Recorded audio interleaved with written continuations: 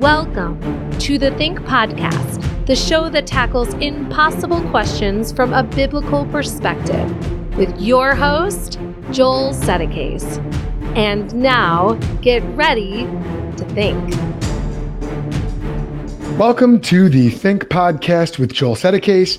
I'm Joel Settecase, and this is the show that tackles impossible questions from a biblical perspective to help you explain, share, and defend the Christian message. Now, before we get started, a quick bit of housekeeping. I wanted to let you know that I'm going to be at the Fight, Laugh, Feast conference, October 1st through the 3rd in Nashville, Tennessee. I will be there at the booth for the Think Institute, so you can come connect with me. And also, we're going to be doing a little special event there at the conference as well. Stay tuned for more information about that. I also wanted to let you know that I'm going to be teaching a breakout session at the Cruciform Conference in Indianapolis later on in the month of October. I think it's October 23rd. Don't quote me on that though, but I'll be doing a breakout session on apologetics. The theme for that conference is holiness, and I'm really looking forward to that. So I wanted to encourage you to check out those conferences, and then also stay tuned until the end of this episode to find out how you can connect with us here at the Think Institute, and also how you can connect with our guest. Now, speaking of our guest and the topic at hand, according to a recent survey, 1/3 of those who self-identify as evangelicals believe, get this, that Jesus is not God. I'm going to say that again. 1/3 of self-proclaimed evangelicals believe that Jesus is not God. So what does this say about the state of quote unquote evangelicalism and the unbiblical ideas that have crept their way into it? Well, in this Tuesday Twofer episode, my guest is Elisa Childers, and she's going to explain the decentralized movement known as progressive Christianity. And she's going to discuss how its teachings have influenced many churches, maybe even yours, how to spot it, what some of its false teachings are, and how you can fight back against it. So without any further ado, welcome Elisa Childers to the Think Podcast. How are you? Hi, Joel. Thanks so much for having me on today. Oh man, thank you so much for coming on. It's really, as I told you backstage, so to speak, I've really been looking forward to this episode, and my wife has really been looking forward to it because she's appreciated your work. I think she found out about what you do originally from the Mama Bear Apologetics podcast, because you've worked with them, correct? Yes, I am. I'm sort of a honorary Mama Bear over at Mama Bear Apologetics. Yeah. Yes, and for me, I think probably the very first time I was exposed to any of your work was, of course, with the Christian band Zoe Girl, going back. Way back. Yeah, going way back, and You've really had a very interesting life and a very interesting career that's gotten you to this point. Could you give us a little bit of your backstory, Elisa? How did you get into apologetics? How did you become a believer even? And what were some of the big landmarks that led you to where you are currently? Yeah, it's kind of an unlikely story, isn't it? A contemporary Christian music artist turns into an apologist. So you don't see that every day. No. And so going back, I was raised in a Christian home. I had wonderful Christian parents who modeled a very genuine faith for me, Bible believing, loving Christian people. Certainly wasn't perfect, but I think what I look back on in my childhood was getting to see my parents live out their faith every day, just in a very real way. We would read the Bible as a family. I would regularly walk in on my dad reading his Bible or my mom reading her Bible. They modeled repentance to us and in front of us and with us. And also did a lot of what people might call humanitarian work, did a lot of work with homeless. And in fact, when I was about 9 years old, my mom had us out working the soup lines at the Fred Jordan Mission. And I just thought all that was normal. I thought that's what Christians did, and that's what they were like. And in fact, if I think back in my childhood, I don't actually remember a time when I wasn't aware of Jesus, when I wasn't, at least in my own heart and mind and relationship with him. I remember my mom coming into, I think it was the living room when I was about 5, and asked me if I wanted to give my life to Jesus. And I remember being kind of confused by the question, because I had already done that. I was already in regular relationship with Jesus, very aware of my need for a savior and all of that. So, man, I loved the Bible as far back as I even learned to read and write. I loved reading the Bible, read through the whole Bible, I think, except for maybe just some of the more dense bits of some of the Old Testament law. I think I read through the whole thing by the time I was 12. I recognized in the Bible that this was the Word of God. This was the book that I wanted to live my life by. And this was truth. This was God's Word.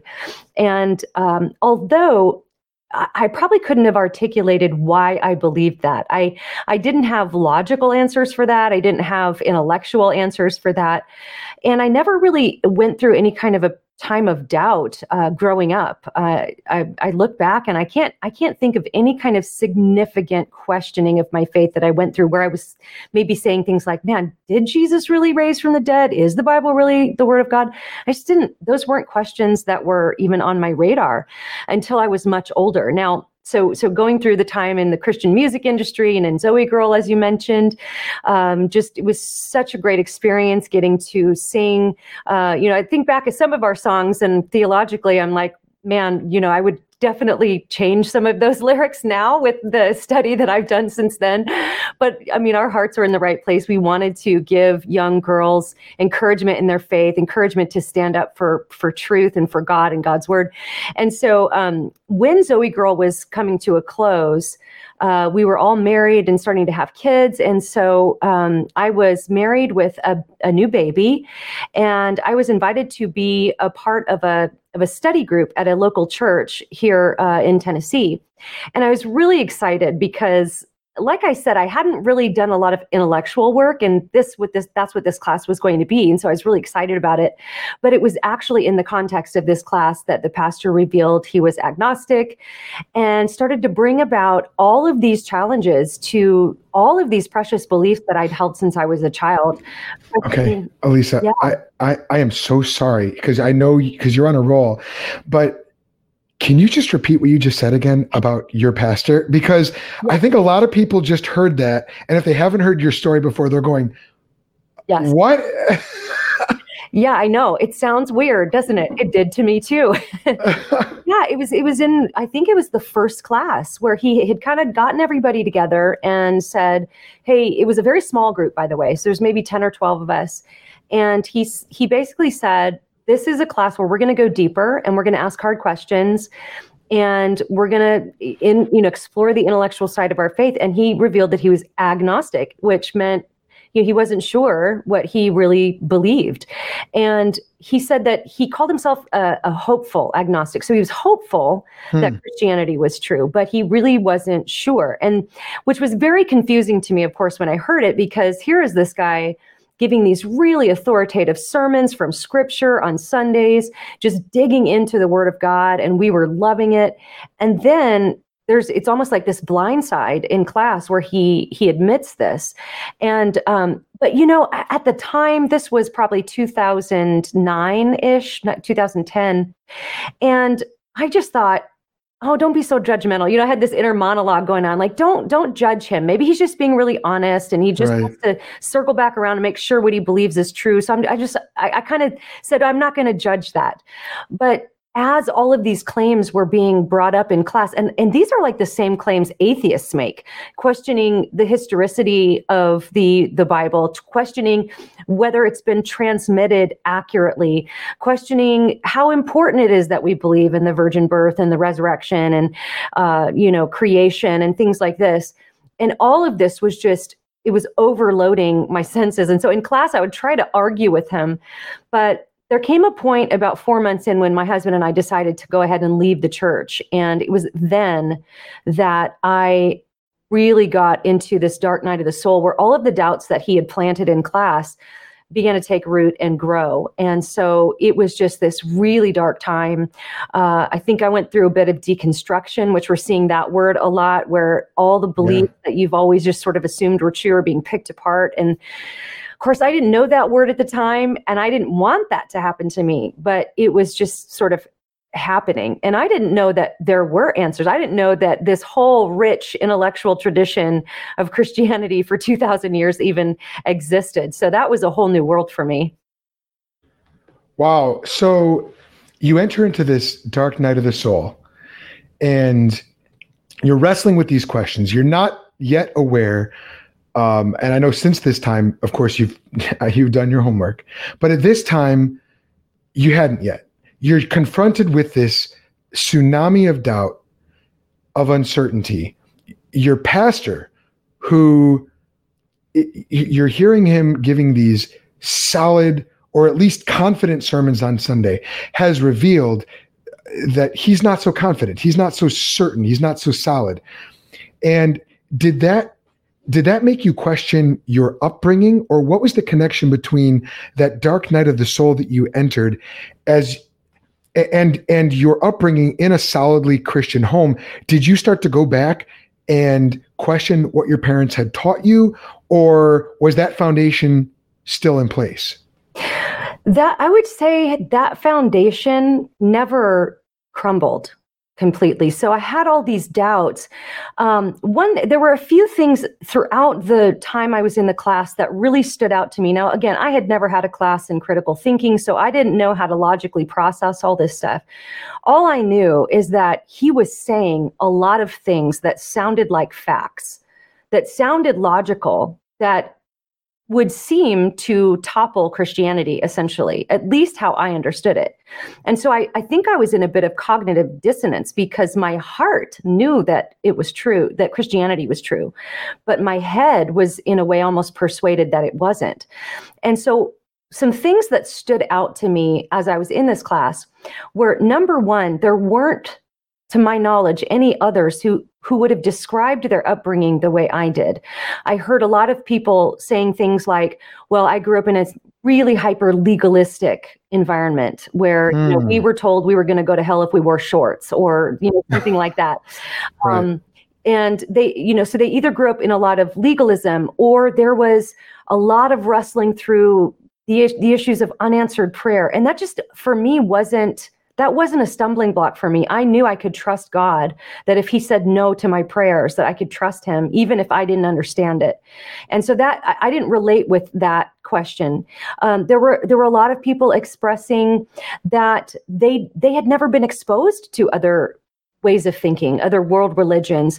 They were told that their particular stream of Christianity was the only one that was right, and everybody else needs to get saved. And again, I grew up with a dad who had come out of the hippie movement. He had been through Eastern religion, Buddhism, LSD, you name it, to find Jesus. So he was always reading books, that Book of Mormon. I think we had a Quran at the house, and he had those things laying around because he wanted to know what those people believed. But I mean, in that sense, and doing, of course, a lot of street ministry, you meet a lot of different people. I was always exposed to other worldviews and other ways of thinking that people had. But that was a big one, where people would say, well, I just never knew that, if they grew up in some kind of maybe a charismatic stream, that they didn't know the Baptists were saved. And if they grew up Baptist, they didn't think the charismatics were saved. Then they meet each other in Bible college, and they're like, well, wait, they didn't have everything right. And there's a lot of that kind of stuff going on. And so, yeah, that was one thing. The other thing is the thing that kept coming to my mind was, okay, this guy has certain facts or whatever, but I know that somewhere there is somebody who has all those same facts, but they've come to the opposite conclusion about those facts that he has. And I want to hear from that person before I, decide anything. And so there were certain things that would pop up. And then the other thing that I did notice in class, I didn't know the logical arguments. I hadn't really ever studied like systematic theology or church history, but I did know the Bible quite well, I think, for compared to a lot of people, because I'd read it so much through my whole life. And so I would regularly see him either take the Bible out of context or actually misquote it. And so when I would observe him doing that, it made me question what he said about other things. And I thought, well, if he's going to misquote Jesus, then maybe he's misquoting John Calvin, or maybe he's misquoting this historical fact or this area of scholarship. And so that made me question him. And so I that's where I had all this, but I didn't know where to go. I didn't know where to turn for answers, because at the time I didn't know any Christians who could answer these claims intellectually.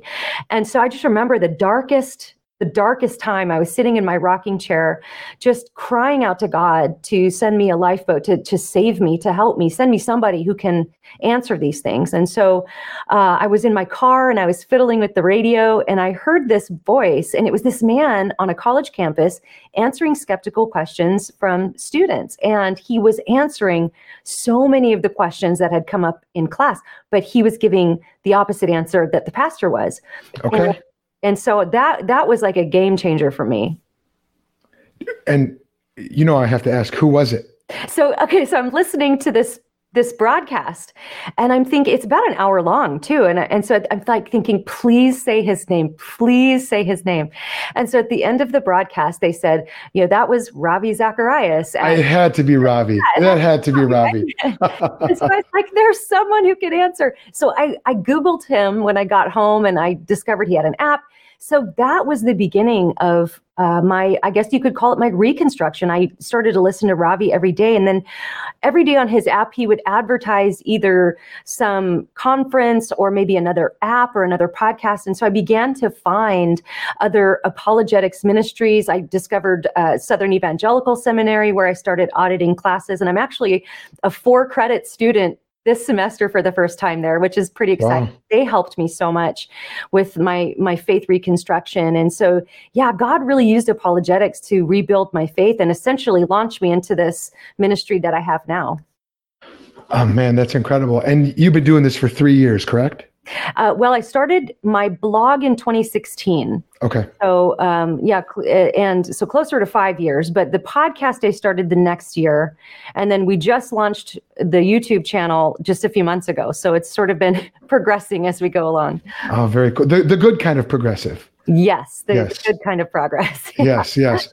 So now, progressive Christianity is an area that you focus on. Was that an intentional choice, Elisa, or was it something that you sort of fell into? Or as you looked around at the different fields of study and areas where you could apply your interest and your studies in apologetics, was this something that you intentionally chose? And if so, why was that? Well, not at first. So the reason I ended up focusing so intently on progressive Christianity is there's a bit of a story there. So the church that I was at, with the agnostic pastor, after my husband and I left, a few years later, they went on to identify themselves as a progressive Christian church, a progressive Christian community. And they took down the Nicene and Apostles' creeds from their website, and they put out this new belief statement that emphasized, the personal conscience and much more of a relativistic approach. And then I started to see that phrase progressive Christianity pop up everywhere. I would see my friends sharing blog posts. But at the time, I was just I think by the time they identified themselves as that, I had already come quite a ways along with my own reconstruction. But in the beginning, like I mentioned before, so many of the claims they were making were very similar to the claims atheists were making. So just general apologetics was helping to answer my questions. So when I started my blog, it was just a plain old, apologetics blog. I was writing very just safe little apologetics articles like, what is faith? Is faith blind? How did we get the Bible? Just very basic apologetics articles.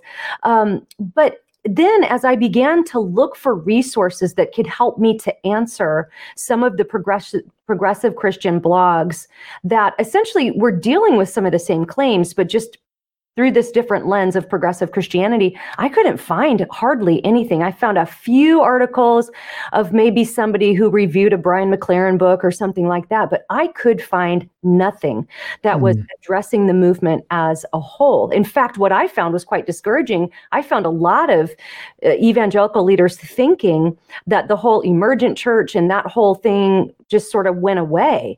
And I'm sitting here going, no, it hasn't gone away. All my friends are swept up in this thing. And so after I started the blog, a few months into it, I was encouraged by another apologist to write something real specific to my own situation. Don't just write the plain, regular apologetics articles, really focus in. And so I took the challenge and I went home and I wrote a post called 5 Signs Your Church Might Be Heading Toward Progressive Christianity. And it exploded. I had never seen numbers like this on any blog post I had ever written. And I think the reason that it was so popular is because there were just a lot of other people like me that were seeing a lot of these ideas in their churches, but they didn't. They had red flags, but they didn't have any articles or resources or books to help them to answer and to address and kind of challenge what they were seeing happening in their churches. And so that was a signal to me, like, I was hoping somebody else would do it. But at that point, I was like, well, I need to focus in on this because people need resources that directly address the claims they're coming across in their churches and online and everywhere in books and everything. And but they need resources, they need answers. And so now I think I'm seeing progressive Christianity infiltrating virtually all of the major publishing houses, major platforms. It's everywhere. And I think that, as we go on and talk about it more, even your viewers they'll recognize even some of these ideas, even if they didn't know what it was called. Okay. So that's actually a great segue. I want to get into what do our listeners need to understand about progressive Christianity. And then I'd also like to differentiate between progressive Christianity and some of the other terms that are out there. You already mentioned the emergent church. I definitely want to talk about that, but I was able to pull up your blog post. Is this the blog post here? Yeah. Yeah. So 5 Signs Your Church Might Be Heading Toward Progressive Christianity. And this is the post. If you're watching this live on Facebook or YouTube, you can see there's these 5 points. There's a lowered view of the Bible. Feelings are emphasized over facts. Essential Christian doctrines are open for reinterpretation. And I won't spoil all 5 of them there because we're probably going to get into many of these. But this is the infamous post. This is the one that blew up and sort of launched you into this world of dealing with this. So why don't we just start with kind of a foundation, a baseline on progressive Christianity. Elisa, can you tell us, what does the average Christian need to understand about progressive Christianity? And then we can get into, why is it a threat? What do we do about it? Yeah. So the basic way, I've gone through several different iterations of how I do my sort of elevator pitch of what progressive Christianity is. And I think where I've landed these days is the best way to describe it, as far as what your viewers will recognize in their churches and how they'll spot it, is this. Progressive Christians are essentially it's a movement that is springing up from the evangelical church. So for the most part, I would say 98% of progressive Christians are coming out of the evangelical church. And they're questioning the historic view that Christians have of the Bible. Is the Bible really God's word? Is it really authoritative for our lives? And largely speaking, in the progressive world, you're not going to find a lot of progressive thought leaders that would say, yes, the Bible is without error, it's authoritative for my life, and it's inspired by God in the same sense that we've always meant inspiration. They're questioning core doctrines. It's not like they're just looking at secondary, what we might call secondary issues, as far as like, how do we baptize people? Should have the gifts of the Spirit continued? Things like that. They're questioning core doctrines of salvation. So largely in the progressive church, they're not going to be on board with original sin or the fact that you might have a sin nature. They think that is pagan theology that's been infiltrated into the church. You don't need to view yourself as a sinner. Your sin did not separate you from God.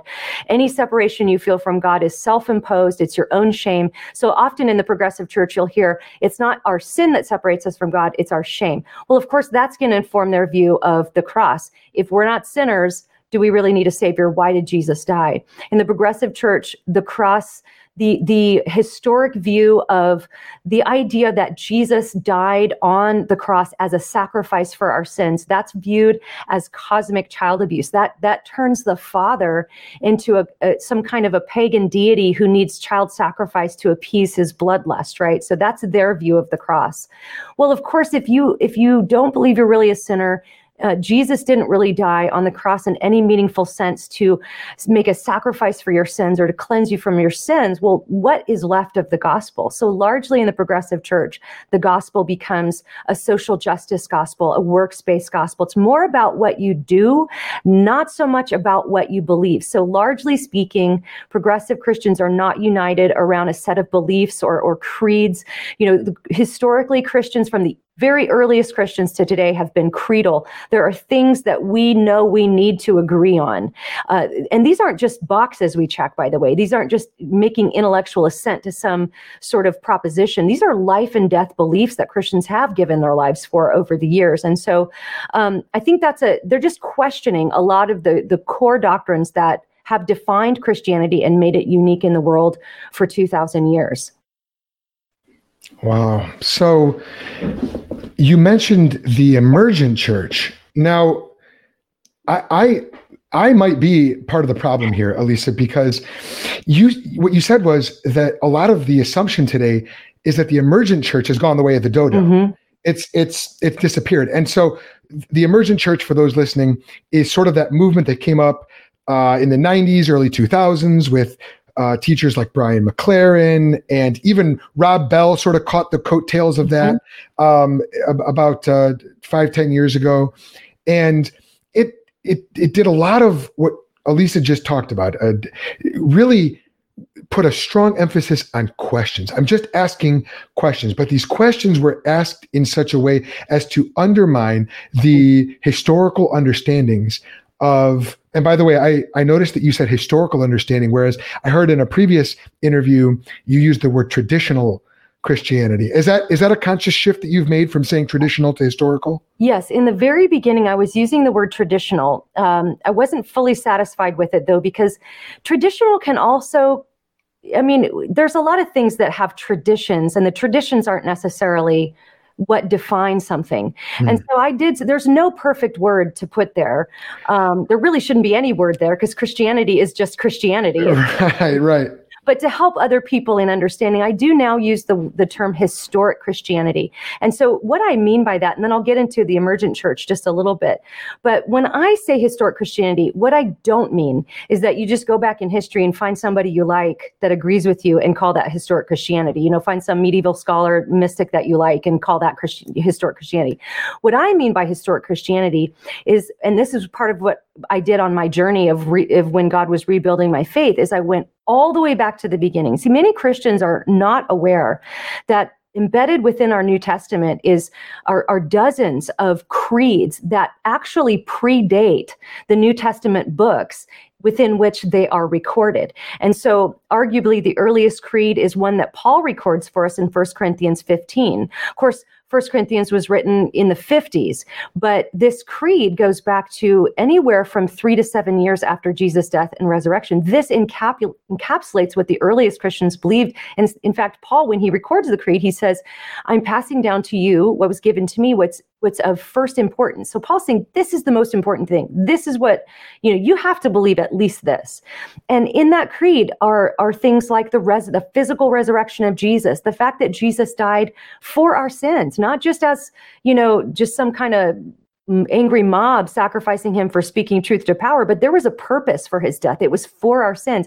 And then it mentions in accordance with the scriptures 2 times in that creed. So very biblical based beliefs, believing in the atonement, the resurrection of Jesus. These were core beliefs of the earliest Christians. We go back to that, and then we trace that through church history. And, of course, we're going to find the church going off the rails from time to time, but there's always been correctives that have come in to sort of uphold that historic that historic faith. And so, and I didn't use the word biblical Christianity because a lot of times progressives use that phrase. They think they're the ones who have the biblical faith. So I'm combining the earliest creeds, the definition of a Christianity that's given to us by Jesus and the apostles, tracing that through. Of course, the Bible is our final authority on all things, but just kind of combining those two elements to get this, because honestly, Christianity means something. It is defined in a certain way, and there are things that make it unique. You can't just change that and still call it Christianity. So I think that's what we were seeing with the emergent church, which they were sort of piggybacking on the German scholarship that was coming in the late 1800s, early 1900s. Guys like Friedrich Schleiermacher, who were questioning the Bible, questioning the resurrection of Jesus. Is Jesus really God? And a lot of that scholarship made its way into the church. And then what we saw historically happen was that the church sort of broke off, and then the mainline Protestant denominations that sort of embraced those higher critical theological assumptions, we're seeing them now in decline. So essentially the mainlines and the progressive movement theologically are very similar. They just express themselves in different ways. So whereas that theology sort of burned its way through the mainlines and we're seeing decline there, it was reinvigorated through the emergent church in the late 90s. Now what happened was, you mentioned Rob Bell. Of course, Rob Bell comes out with his book, Love Wins, and people may remember the famous tweet heard round the world from John Piper when he said, "Farewell, Rob Bell."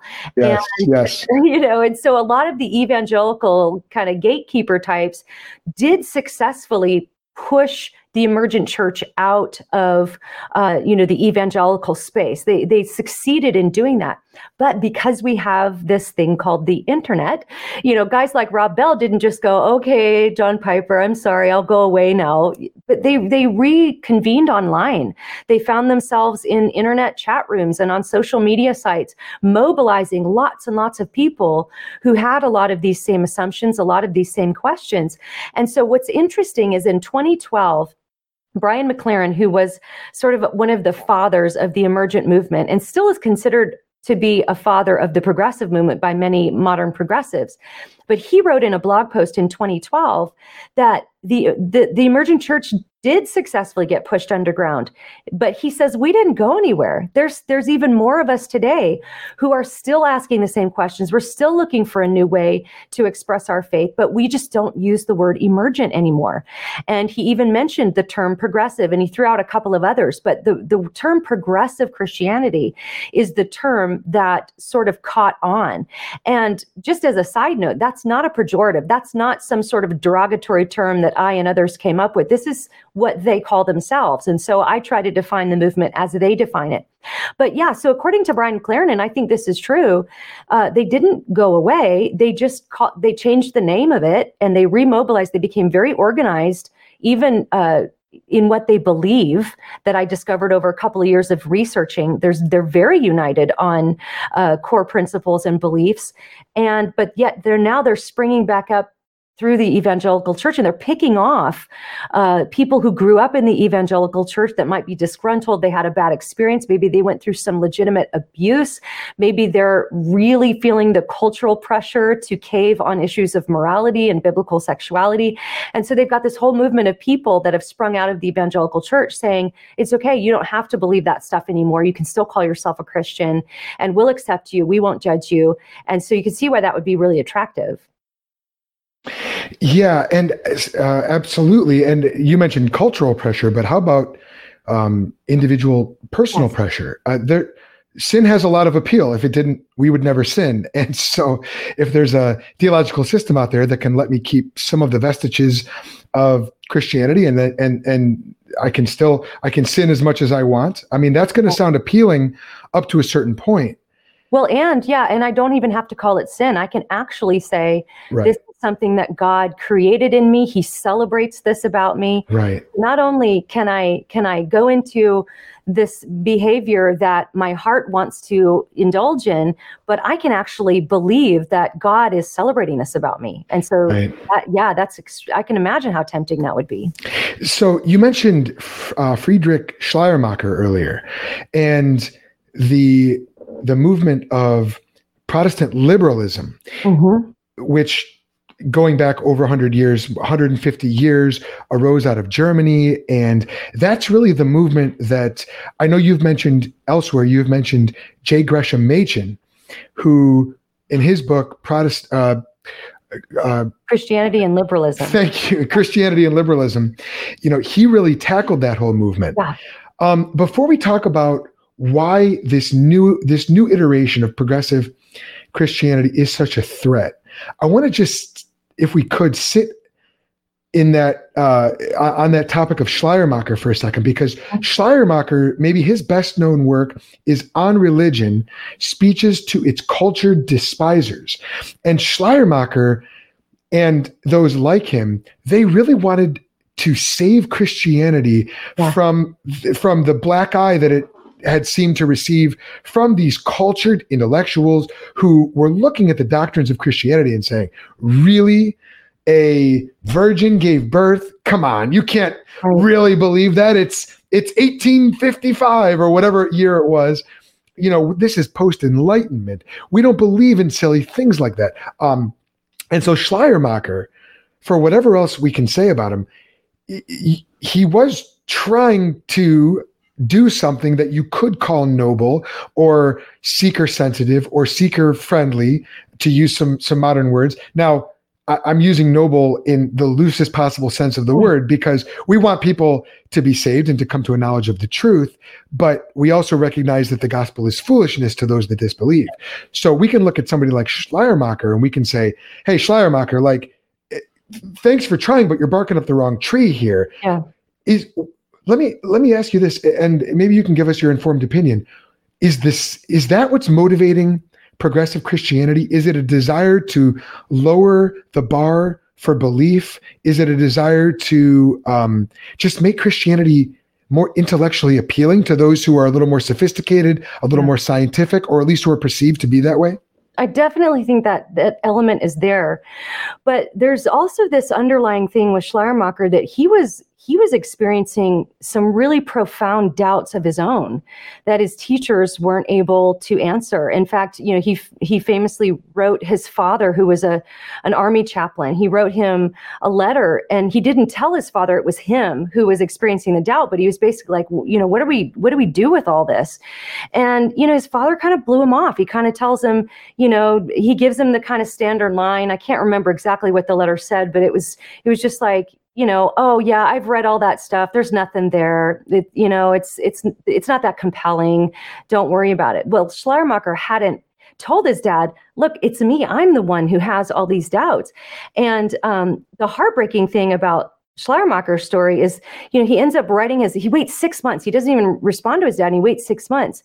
And he just sort of makes this declaration. And I've got the quote here. He says, I cannot believe that he who called himself the Son of Man was the true eternal God. I cannot believe that his death was a vicarious atonement. See, he was wrestling through some of these issues, the morality of it. And so I think that there's this two-sided coin, what you mentioned, where you're right. A lot of this scholarship was coming from, the whole the rise of evolution and Darwinianism, and how is the church going to deal with this? And there's all these sort of intellectual scientific questions. But then underneath, I think there was this sort of burning desire in a lot of Christians, and I see this in the progressive movement as well, where they're saying, I can't reconcile some of these things with my faith, and I don't know how to do that. We have more information at our fingertips than anybody's ever had in the history of the world. Alisa, I'm sorry to cut you off. I think I just lost connection here. Okay. I don't know how much the folks watching missed, but if you could back up about 30 seconds and just reconnect those dots again for us with Schleiermacher and. Maybe I said something heretical and God was like, we're going to shut this down. I tend to think it was probably, it's not coming from the Lord. It's probably coming from the other side. Yeah.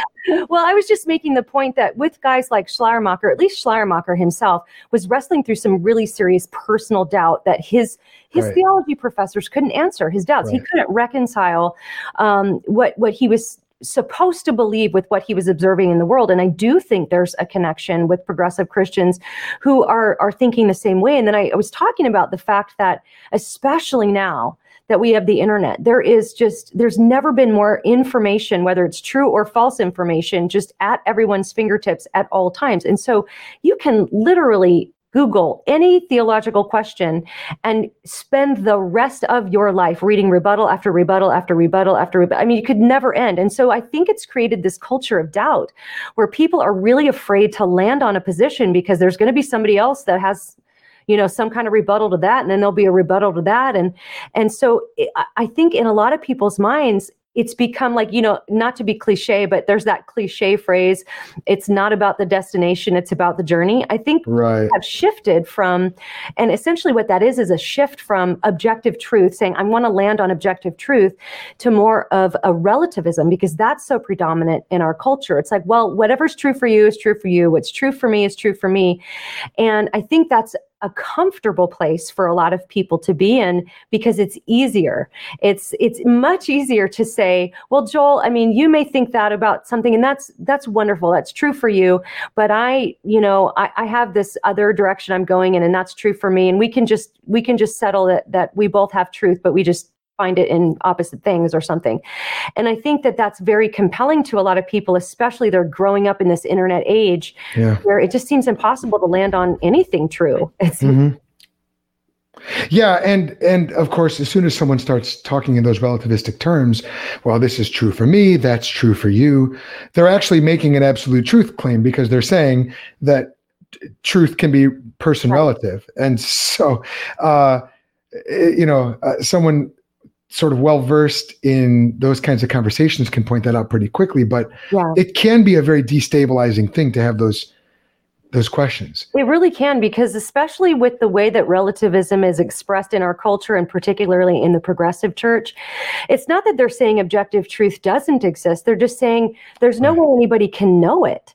And so, but again, you still find yourself with the problem of that. Even that kind of relativism ends up bottoming out in absolute truth, because essentially speaking, they're still making an absolute truth claim. Yeah. They're saying what is true is that objective truth can't be known. Well, then you're making an objective truth claim. So how do you know that that's even true? Mm-hmm. So that's why I just never could settle into relativism, because for me, it's just, they're just playing word games with truth, and they're still making objective truth claims, especially when it comes to more hot button topics like sexuality and things like that. I mean, they're not going to agree that what's true for you is true for you in that area. And so I just wanted to know what was actually true. And I think that what's better, rather than just giving up and saying, well, what's true for you is true for you, I think a better sort of goal would be to say, look, we know objective truth is there. Maybe none of us have like just a stake in the ground on what it is in every area, but we should be trying to adjust our minds to conform to what is true, rather than trying to conform reality to what we think it might be or what feels comfortable for us. And I think that it's a much better goal to say, I'd rather adjust my mind and my thinking to reality rather than the other way around, if that makes sense. Yeah.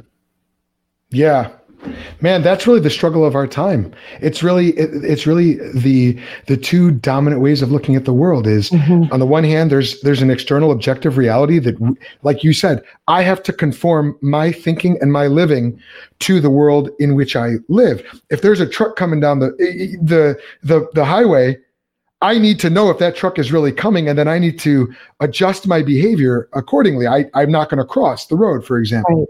Whereas the other way of thinking says, well, what is there a truck really coming, and can I trust my senses? And what is a road anyway? And a road is, for me, this is a sidewalk, and how dare that truck even be there? And who's to say what a truck is? And so, which is such a great point, because nobody's a relativist in that situation, are they? Right. That's right. Everybody's going to jump out of the way of the truck.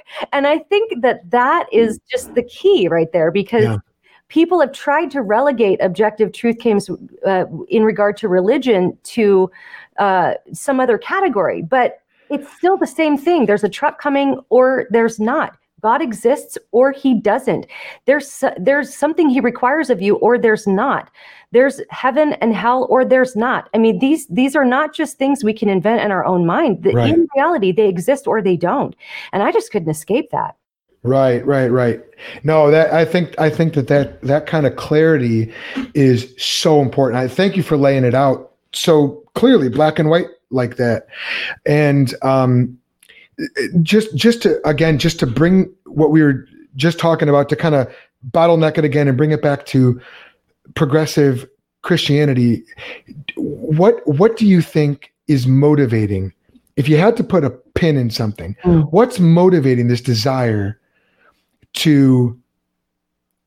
for people to flock to? Is it the doubt? Is it the pluralism in which we live? So more of a broader cultural reality? Is it the personal desire to sin and to redefine sin? Or is it a confluence of things and you can't say that it's any one particular thing, Elisa? Yeah, it's definitely a lot of things all converging at a certain point in history. Okay. I think all the things you mentioned, and I have a book coming out October 6th called Another Gospel. And in the book, it chronicles my journey through my doubt and through the claims that were made with my experience with progressive Christianity, and sort of walking the reader through my story, but also through some of the questions I asked, and how did I settle on those questions, and where did I get my information? And so in one of the chapters, I talk about why progressive Christianity is so appealing, particularly to evangelicals. And I've said for at least a couple years, I've never met someone who converted to progressive Christianity from another worldview. I've only known people who have converted to progressive Christianity from the evangelical church. And I've kind of challenged people, like, if I'm wrong, let me know. I got one email. I have gotten one email from a guy who said, I did. And so, put that in your stats. So I'll acknowledge that I have now met one person who converted to progressive Christianity from, I think he said, atheism. So, okay, fair enough. There's one. But essentially speaking, this is a movement that it's a reaction against something. In fact, G.K. Chesterton has such a great quote about this. Of course, he lived in the late 1800s, and I'm trying to find the exact quote because it's so good. I may not have it in here, but the essential idea is that it's often found that when you find somebody progressing toward a madhouse, they've probably just made an escape from another madhouse. That's good. So what I think is going on in a lot of cases is people are being drawn to progressive Christianity because their experience of Christianity has not been either good, it has been maybe abusive, it's maybe been hypocritical or legalistic. There's a lot of that. And then again, like you mentioned, there's just a lot of cultural pressure and even personal pressure to want to change our minds on God's definition of sin and what's holiness and what's sinfulness, to capitulate to culture, because it'd be so much easier, frankly, for us to just do that and be accepted by everybody and actually be celebrated, because we have this change of heart and the world would celebrate. It does every time. Every time a Christian changes their mind on sexuality, the world celebrates them. They make headlines. And so there's a lot to be gained from that, as far as even just getting the pressure off. And I think too, it's not just to be accepted. I think a lot of people have friends who might be gay or might be struggling in certain areas, and they're just they don't want to have to deal with the biblical mandates on those things. And so there's a lot of that. And then you just get the whole kind of culture soup of the relativism. And you mentioned pluralism. Progressive Christianity is very pluralistic, very non-exclusive. You're not going to find a lot of progressive Christians that will tell someone from another religion that they're wrong. In fact, Richard Rohr, who is a spiritual mentor to many progressive Christian leaders, is what he calls a Christian perennialist. He believes that all of the religions are coming from the same source. So he's a Christian perennialist, but he's not going to tell a Buddhist that they're not on the right path, because in fact, he'll glean all the wisdom he can from Buddhists and from Hindus and from people of other faiths, because we're all coming from the same source. Like, we might express it differently in the world, but it's largely the same thing. And so this is what's influencing this movement to be what they would call non-judgmental, but it actually, it's funny, they'll consider themselves to be very non-judgmental, very tolerant. But if you get very far deep into it, you realize that it's just as intolerant as anyone else. I mean, they're not going to accept you if you don't affirm certain things about sexuality, if you don't affirm certain things. If you do affirm, for example, like penal substitutionary atonement of Jesus, they believe that's abusive. So there's not a lot of tolerance for people like us, at least. But that movement is definitely marked with this idea of we're not judgmental, we're much more tolerant than the evangelicalism we left. So we've talked about what progressive Christianity is and what's motivating it. Where does it come from? And what streams have coalesced into this movement. Can we just briefly just articulate, why is this such a threat? What's the danger? If people want to articulate their Christianity a little bit differently, maybe they want to gray the boundaries between the black and the white, the truth and the error a little bit. Alisa, what's the big deal? It's still, it's Christianity, isn't it? It's right there in the name of it. It's progressive Christianity, right? So why is this such a threat, and why are you so committed to weeding this out if it's just really ultimately another form of Christianity? Well, I think that if it was just another form of Christianity, if it was a stream of Christians who might be questioning some of the methods we've been using for all this time, or maybe looking for a better way to express Christianity to a postmodern world, I wouldn't be worried about it. Even if they were, going a little gray on some of the black and white issues, I don't think that'd even be as much of a threat, to use the word that you used in the question. The reason I think it's a threat is because it is deconstructing what Christianity actually is. And just like J. Gresham Machen argued in his book, Christianity and Liberalism in 1921, progressive Christianity, like Protestant liberalism, is an entirely different religion.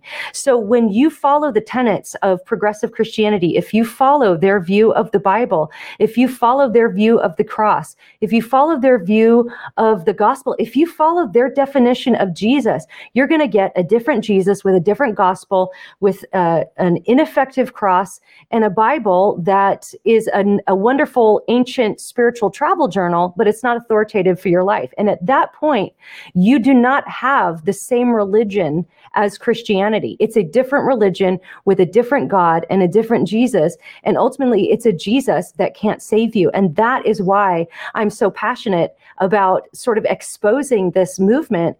And that's what I argue in my book, Another Gospel, is that, and that's why the book is called that, Another Gospel with a question mark, because I argue in the book that progressive Christianity is not just a group of Christians that are changing their mind on some social issues or maybe seeking to be more loving in the world. This is another gospel, and it's ultimately has to do with salvation issues. And if you follow the wisdom of progressive Christianity, if you follow the tenets of progressive Christianity, it will not lead you to saving faith in Christ. And that's why it's so much of a threat.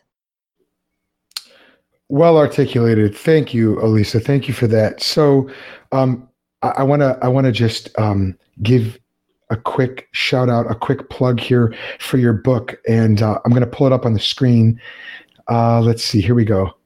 So here we've got, is that it? That's it. Yay. Okay. So in a culture of endless questions, you need solid answers. So there, if you're watching this live, you can get a sneak preview of Alisa Childers' new book that's going to be coming out. It's not out yet, coming out next month, but I, for one, am very much looking forward to it. And listen, I don't know if you have some sort of policy where if you go on somebody's podcast, you automatically send them a free copy of your book. I don't know if you have that policy, Alisa, but I'm just saying I'd be open to that. I wouldn't turn that down. I wouldn't turn that down. We will get you a book, Joel, for sure. Yes, score. In fact, yes. Right now, email me your address so that I don't forget, and we'll make sure you get one. I will do that. Yeah, I'd like to say also, if you pre-order from this landing page that Joel's showing you right now, if you pre-order the book anytime between now, or if you've already pre-ordered it, pre-order between now and October 6th at midnight, you're going to be eligible for a couple of bonuses that I'm actually going to be announcing tomorrow on my YouTube page. So you can find my YouTube page, and I'll be live streaming tomorrow. And I'll tell you about the bonuses, or pretty sweet bonuses too, that you're going to get if you pre-order. So definitely check that out. Excellent, excellent, excellent. Well, good. So if you're enjoying this conversation that we're having, the book is no doubt going to be just as edifying, if not more so, and just as enjoyable. So definitely encourage everyone to go check that out. And so, Alisa, as we begin to sort of round out our time here, can you give us some solid counsel on how do we fight back against, and I'm using martial language here. I'm using militant language, quite honestly, because Paul uses the same kind of language in Galatians. When he tells the Galatians, he calls them, you foolish Galatians, because they're being suckered in by another quote unquote gospel. And, quick sidebar for me, when I started the Think Institute, and I've been into apologetics and this kind of work for a number of years now, I got to tell you, I didn't set out to be like the woke warrior. I don't think very few people set out to do all that. Yeah. And it's not enjoyable to go down that path. But Jude tells us to contend for the faith once for all delivered to the saints, and to snatch some from the fire, hating even the garment stained by the flesh.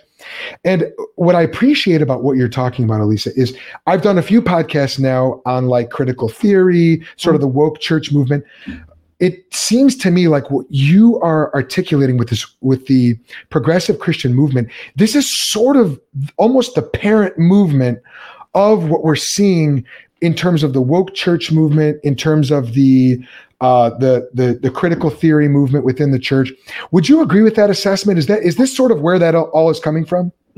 Absolutely. I don't know what begets what, but right. Okay. Definitely all of the major progressive Christian leaders are espousing critical theory language, and actually have for quite a while.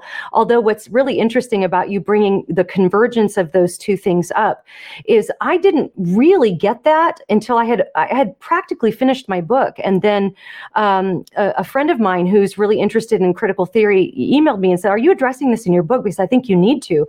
And I was like, you know what? I do. And so Tyndale, who's my publisher, was gracious to allow me, even after my book was turned in, to add a little section on critical theory, because I do think it's an on-ramp to progressive Christianity, because it has to do with the gospel. Again, if you're getting rid of the atonement, you're getting rid of the idea of sin and redemption, well, critical theory is a nice gospel to kind of plug in its place. It gives you a lot of actions to do, a lot of ways to think. And so, I've seen, as we've seen sort of the evangelical church even lately being swept up in the woke movement, the critical theory movement, the seeds of it have been in the progressive church for quite a while, to the point where I've been really discouraged to see even people like evangelical leaders that I would consider to be pretty solid theologically actually recommending progressive Christian leaders, because they've already written books on, say maybe racism, but those books are informed from a critical race theory standpoint, and that's where I'm seeing even so much convergence. So like Jude, there's just always, we have to contend. And so to answer your question, just for people, how do we fight back? How do we address things? It's going to happen on the grassroots level. So if you're in a church and you're seeing some of these signs, go to my website and read my post, 5 Signs Your Church Might Be Heading Toward Progressive Christianity. If you see any of those signs in your church, you have to speak up. And it's hard. It's not easy to be the one. I actually am walking with 2 or 3 people right now who are going through major splits in their churches over this stuff. And it's not fun. You don't want to be the person to do that, but there's a respectful way you can do it. You might have a pastor who's thankful that you brought it to his attention, because they didn't realize, oh, this person's kind of off. And but speak up, call for a meeting with your pastor, share your heart, share your concerns.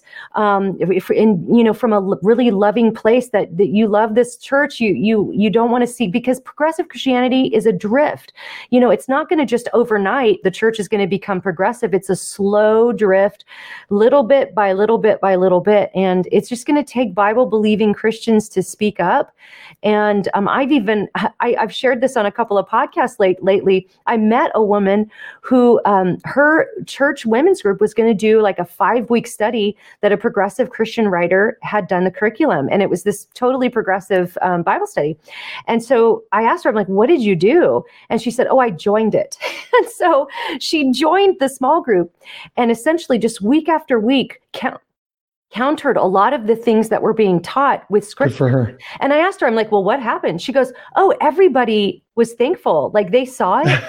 I think the group was small enough that she was able to do that. But, there is hope. That's not always the outcome. But speak up, share your heart, share your concerns. You have every right to do that. And I'm just, praying for the church right now that we've seen that we've had to do this for all of history. Like if you go back to the first century, the Christians have had to contend for the faith. They've had to push out the false doctrine. And, this is our turn. It's our turn now to do that. And, it's like you said, you don't set out each morning and go, what am I going to be against today? You don't be that person. But sometimes, biblically, we're required to call out false teaching. And so I just want to encourage you that we've done that for 2,000 years. This is nothing new. And we've just enjoyed the luxury of living in a place where it's just not been that hard. But, that may be changing. Who knows? But we have to be loyal to Christ first. And so I just hope that encourages somebody. Amen. No, I think that's very encouraging. And, one thing I will say, I respect about your attitude towards all this. So I know the name Elisa means joy. We talked a little bit about that. My wife's name is Elisa as well, spelled with a Z.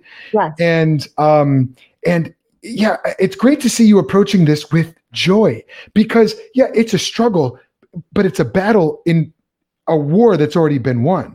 That's right. Jesus won the war for us 2,000 years ago. And one day the decisive victory is going to happen when Jesus returns. And all of the false teachings and all of the ideological, just knockdown, drag out fights that we're in today, those are going to be settled with a breath from the Lord. I mean, all the enemies are going to be placed under his feet. The last enemy is death. And we have such an incredibly joyful future ahead of us. And so we can fight these battles with joy in our hearts, regardless of what happens, just knowing that Jesus is Lord, he's on his throne, and all authority in heaven and on earth has been given to him. So anyway, all that to say, I want to encourage you too, because this has been very encouraging for me. And to anyone listening too, listen, the reason why we can have joy here is because the gospel of Jesus Christ is true. And I'm not going to get on my former preacher soapbox here, but the gospel of Jesus Christ is what Elisa referred to earlier, that earliest creed we find in scripture in 1 Corinthians 15, that Jesus Christ died for our sins according to the scriptures. He was buried. He rose again on the third day, according to the scriptures. He appeared to many.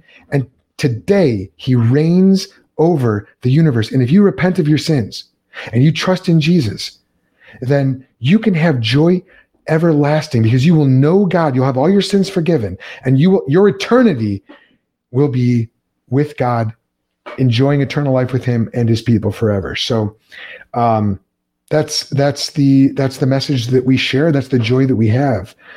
Anything you want to add to that before we maybe take a couple of questions? Yeah, I was just reminded of a G.K. Chesterton quote from his book, Orthodoxy, and I won't read the whole thing, but, you mentioned the joy. I think Chesterton called orthodoxy a grand whirling adventure. He said it's easy to be the heretic. Heresy is so easy and boring. Yeah. Like it's so easy to just go with what the world says. It's easy to be a modernist. It's easy to be a snob, to fall into those traps of error.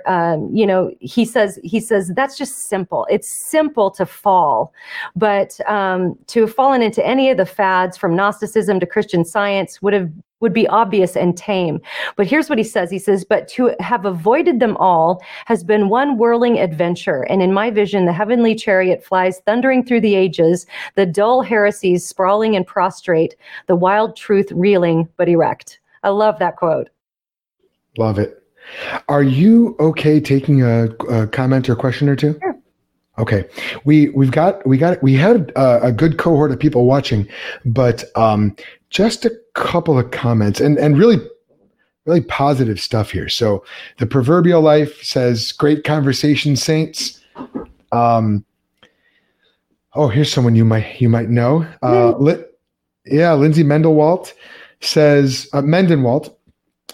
says, "You're killing it. Great job speaking truth, even if sometimes it's tough." Jimmy Jose says, "Nice cultural analysis and exposition of progressive Christianity." And then Lindsay asks another question here. Let me see if I can change this so it's a little easier for us to read. There we go. "The culture is such a good point." So this would be a question for you then, Elisa. "How should we respond specifically when our friends start sharing things from Doyle, Hatmaker, or the likes? Besides sharing your book with them, of course." Well, that's a great question, Lindsay, and just something I have done in the past. And I don't do it every time. I think we have to kind of assess where the person is at. If it seems like they're not open to truth, you can pray about if you need to even say anything at all. But one thing I've done a couple of times is when I know somebody has a heart for truth and they're true Jesus followers, but maybe they share one of these books. One thing you can do is on my website, I have reviews and podcasts about all Jen Hatmaker and Glennon Doyle, their books. I have actually a written review and a podcast on both of their books. One thing you could do is just maybe email your friend and say, "Hey, I noticed you shared this. Here's just another perspective to consider," and then send them the book review. I've done that, and it's been received well a couple of times with, I had a friend who shared the book White Fragility, and so I sent her Neil Shenvi's review and said, "Hey, here's just another thing to consider," because often people have a good heart in wanting to read something. It sounds loving to them, or this, might sound like this sounds good, and they may not have language to articulate why maybe it's not so good. And so just sharing a book review is a good way to go to start the conversation, or even just to say, "Hey, if you ever want to talk about it, I'd love to get coffee," and just to invite conversation rather than just making dogmatic statements. "That's wrong. You shouldn't be," that kind of stuff. That's just going to repel people. But inviting them into a conversation with maybe consider this book review or consider this perspective and see what you think might be an inviting way to do that. Yeah, that's very good. And that's actually very similar advice and counsel as what Neil Shenvi gave when he was on this podcast, actually. Really encouraging the one-on-one conversation, face-to-face even. Yeah. Which nowadays, depending on where you're at in the country, can be a challenging thing based on what's open. As we record this, if you're listening later, we're sort of nearing the end, at least here in Chicago. Here in Chicago, I don't know if we'll ever get to the end of this, but the coronavirus and the lockdowns and things like that are all very much still a reality in certain parts of the nation. But thank you for that, Elisa. And how can our listeners and viewers connect with you, find out more from you? If someone's got a follow-up question that, they're listening to this later and they're like, "Oh, I really want to ask her this," how can they reach out to you and get in touch? Well, my website, everything that I do, it can be kind of found on my website. So I've got a blog again and a podcast. And then again, I've written a book that's coming out October 6th. So all the information you need about that can be found on my website, elisachilders.com. I'm also on Facebook, Twitter, and Instagram at Elisa Childers on all of those platforms. I will be honest, I'm very slow with messages. I receive a lot of messages, and so it's very difficult for me to get through all the messages. But if you have a question, there's really likely that I've written a blog post or there's a podcast somewhere that I've recorded that will address the question that you have. And so there's a search bar on my website. You can do that. And but yeah, join the community on Facebook. We've got a great group of people, and it's just, like-minded people. It's great. So elisachilders.com, and then at Elisa Childers on all the big social media platforms. Wonderful. And I know you're an honorary Mama Bear for Mama Bear Apologetics as well. I can't recommend Mama Bear Apologetics highly enough either. Like I said, my wife really enjoys those ladies and what they have to say, and appreciates your contributions as well, Elisa. So thank you so much for taking the time and joining me today. It's been encouraging for me. I'm sure it's been encouraging for our listeners as well. And just want to encourage everybody to connect with the Think Institute by going to thethink.institute. Get all of our back catalog of podcast episodes. We've got over 150 of them now by going to thethink.institute/podcast. You can catch us on social media at ThinkInst on Twitter, at The Think Institute on Facebook, and then we're on like ThinkSpot and Parler and some of those other more obscure social media for all you obscure social media users. Also, I've got something, in addition to those conferences that I'm going to be doing, I've got something kind of cool that's in the works right now with a brother who's got a server on Discord. And I'm not going to count my chickens before they hatch yet, but it could be something pretty cool. So stay tuned to this podcast. I'm going to give you more details about that as that becomes a little clearer and as that date draws nearer. So, this is not goodbye. This has just been a little pit stop along the road of your spiritual journey. We sure hope that you have found something helpful, and that's all we have for you today. So until next time, I hope it made you think.